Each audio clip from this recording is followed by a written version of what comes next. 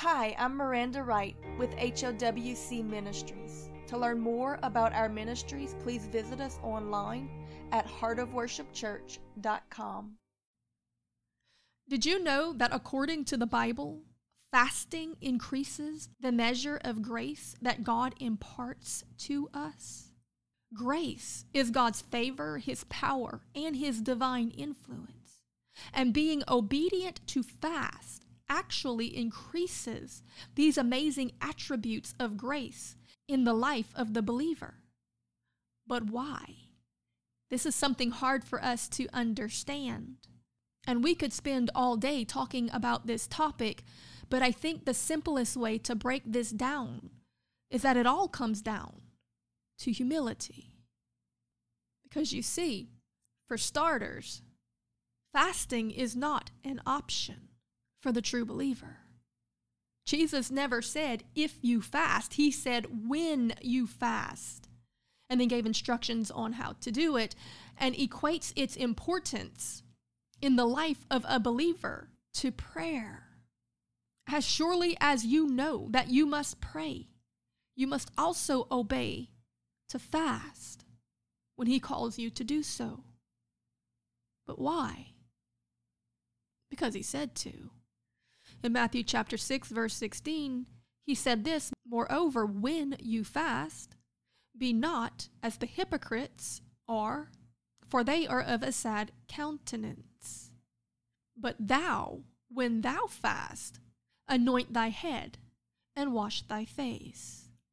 Now understand that the word hypocrite in the context of the culture was the word for actor. So he was saying that there were those of the religious establishments who put on a performance when they fasted. They wanted the applause and accolades of men. They wanted people to either feel sorry for them or to glorify them that they were being so holy and so righteous. Jesus said this is not okay. That is actually their only reward that they're going to get for doing this is the attention of men. But you, if you will do it in power and in secret to the best of your ability, then He will reward you openly. It will have great power in the kingdom.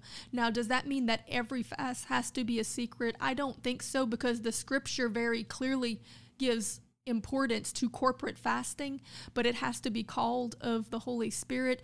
And I don't think that it's ever something that should be forced on people. It always has to come from a place of faith and of willingness that God has called them to it and they have chosen to do it. Because if not, then where is the humility and the faith in that?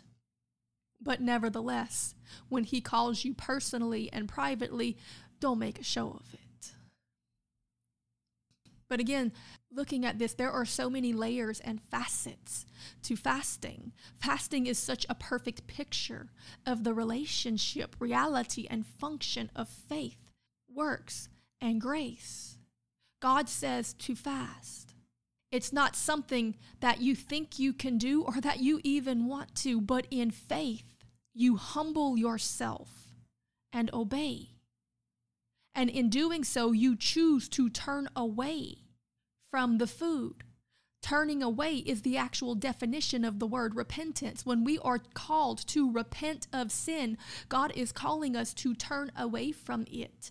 So when we choose to fast because the Lord has told us to do this impossible thing that we know we do not have the strength to do in and of ourselves, but in faith we choose to obey, we then have to choose to turn away from the food. And when we do that, it is in that moment that God sends His grace to empower us to do the work or the function that we could not do in and of ourselves. And I can tell you from personal experience that when you choose to obey, when God calls you to fast, He will send His grace and you will have more strength and more health and more ability, not only to hear and to function spiritually, but also physically. Matthew chapter 4, verse 4 says this, the words of Jesus in His wilderness, in His time of temptation, after fasting for 40 days, when there was bread placed before Him by Satan, who said, eat this thing, don't you want it?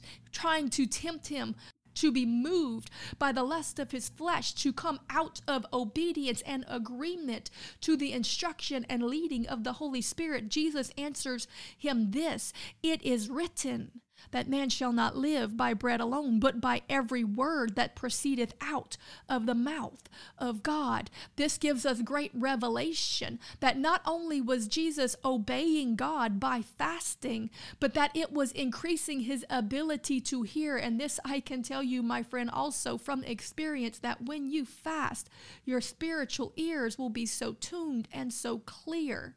Because as the flesh is subdued, the spirit is strengthened. Plus, it takes away a lot of the distractions that are pulling you. And it reminds us what it really means to hunger and thirst for righteousness. That pull that food once had ought to be the level of strength that the pull of the Holy Spirit is given in our everyday lives. If we eat 3 times a day, ought we not to at least give that much time to God? In worship, in prayer, in the Word, in his presence, feasting on the bread of life. In James chapter 4, verse 6, we're told that God gives more grace to the humble. However, what many do not realize is that this responsibility falls on the individual. God is no respecter of persons. We all have equal opportunity. The scripture tells us continually, humble thyself. If you are willing to humble yourself, then he is willing to pour out more grace. And one of the main reasons for this, I believe, is because that he knows he can trust you with it. He cannot trust the power and the resources of the kingdom of heaven to the selfish, the prideful, the hard-hearted, the self-willed. No, he's going to entrust it to the humble, the submitted, those that listen to the leading of the Holy Spirit. Even when they don't want to, because let's face it, whoever really wants to fast, right? Our flesh doesn't like that.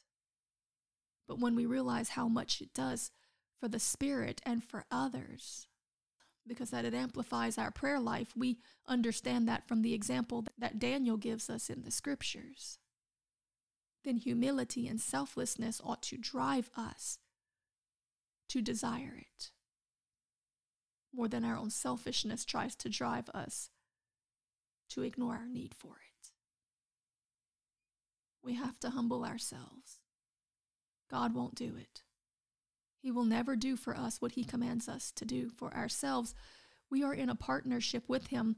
The word covenant, the very nature of covenant, is a partnership. It's a partnership. Now, our part is very limited compared to God's part, but we do have parts to play in it. There are responsibilities, and one of these is our responsibility to humble ourselves. God won't do it for us. Now, if we are finding it hard to do so, and we ask him, he will, in his great mercy, provide opportunity to help us, in that he will allow us to go into humiliating situations. But at that point, it is still our choice to either humble our heart or to harden it in the face of it. But understanding this, then we have to come to this reality that we can actually have as much grace as we want, if we want it enough to humble ourselves for it, by choosing to obey God in faith, to pick up our cross, to follow him, and to believe that he is able to get us through any wilderness that he leads us into. If you want to grow in grace, as we are instructed to do in 2 Peter chapter 3, verse 18, then you must humble your flesh by disciplining it. Or as the Apostle Paul said, by, quote, putting it into subjection. In 1 Corinthians chapter 9, verse 27, he said this, "But I keep my body and bring it into subjection, lest that by any means, even after that I, Paul, have preached to all of you, that I myself might be cast away." You see, Paul understood that it was a continual thing to keep the body in subjection, to feed your spirit and strengthen it, daily and to keep telling the flesh no. And that's part of what fasting does. It's not starving the flesh physically as much as it is starving it spiritually by putting it into subjection, by disciplining, by learning to tell your lust and desires and selfish needs and wants no in faith that there is a greater work to be done, that everything in this life is temporary and that we're actually living for the one to come. My friend, whether you realize this or not, and I think that you do because I think it's inherent in every man's heart and understanding that faith is a choice. Because faith is not just believing, as James tells us. Faith is actually trusting in God and in his words. Cut down the tree of knowledge in your heart. You don't have to understand everything. In fact, you can't comprehend the King of Kings. The complexity of God's plans, which span whole dispensations. We just got to trust what he says. Do our part in the covenant and let him use us however he sees fit. Whether he calls us to stages and platforms and evangelism or prayer and fasting and intercession. Oh, Holy Spirit, come and rule and reign and have your way in and through us and fulfill your purposes. Let us follow after the example of Jesus and do only what you tell us, not what the enemy tempts us, no matter how big and important or small and thankless, to be pleasing to our King. And humble obedience ought be reward enough for those who claim to love Jesus. Yes, faith is a choice. You must choose whom you will serve, God or the flesh, which is actually yourself, your own will, what you want, what you think, what you feel. To choose God over self, you must humble yourself. God will not do it for you, though he will give you the grace to do it if you choose to trust him and take that step. But he won't force it. God does not humble men while they live. Yes, he may humiliate in his mercy in an effort to break your pride. But even then, you must choose to either become humbled or hardened by the humiliation. Because all of Scripture makes it very clear that you must choose to humble yourself. You must choose to stop trusting in self, in flesh, in the things of the carnal world, and put your faith, which encompasses trust, hope, and submission, into Jesus.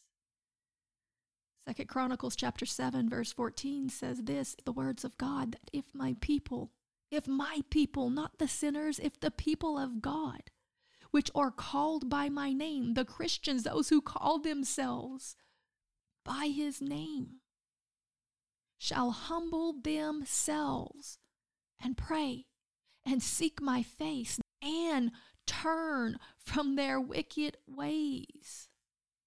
Then will I hear from heaven, and will I forgive their sins, and will I heal their land. In 1 Peter chapter 5, verse 6, we read this, humble yourselves, therefore, under the mighty hand of God, that he may exalt you in due time. Fasting is one of the ways that we do this. It's not the only one, but it is very important. Fasting is, by definition in Scripture, a humbling. It's not something that the flesh wants to do. It is an act of submission, of sacrifice, of obedience, of faith, of selflessness, and of love. It mortifies the flesh. It baffles the logic. It rejects self-will and bows to God's. It is in every way an act of faith that once stepped out in is completed only by God's grace, which then builds your faith in his grace for greater things yet to come for those who truly believe in and live by every word that he says. James chapter 4 verse 10 says, "Humble yourselves in the sight of the Lord, and he shall lift you up." David said in Psalms chapter 35 verse 13, "I humbled my soul with fasting." The soul is the mind, the will, and the emotion. It's the part of you that says what I want, what I think, and what I feel. David says this is humbled by the act of fasting. Your self-will is crucified by obeying something that God says to do that makes no sense to you.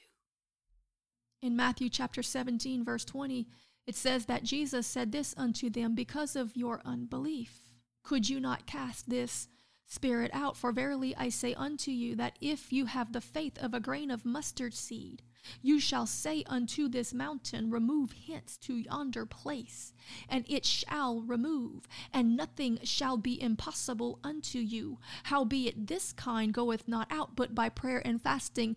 The disciples were asking Jesus about a spirit, a demon that they could not cast out of someone. And Jesus talks about casting this thing, this mountain, into the sea. In fact, in Scripture, when it talked about casting out this mountain or this tree, it always talked about deliverance, casting out powers and principalities. Jesus said that some of these things will not go except but by prayer and fasting. So I don't care what kind of theology you want to create. The Lord God Almighty himself says that there are some things that will not be overcome unless you are willing to humble your own logic and start fasting.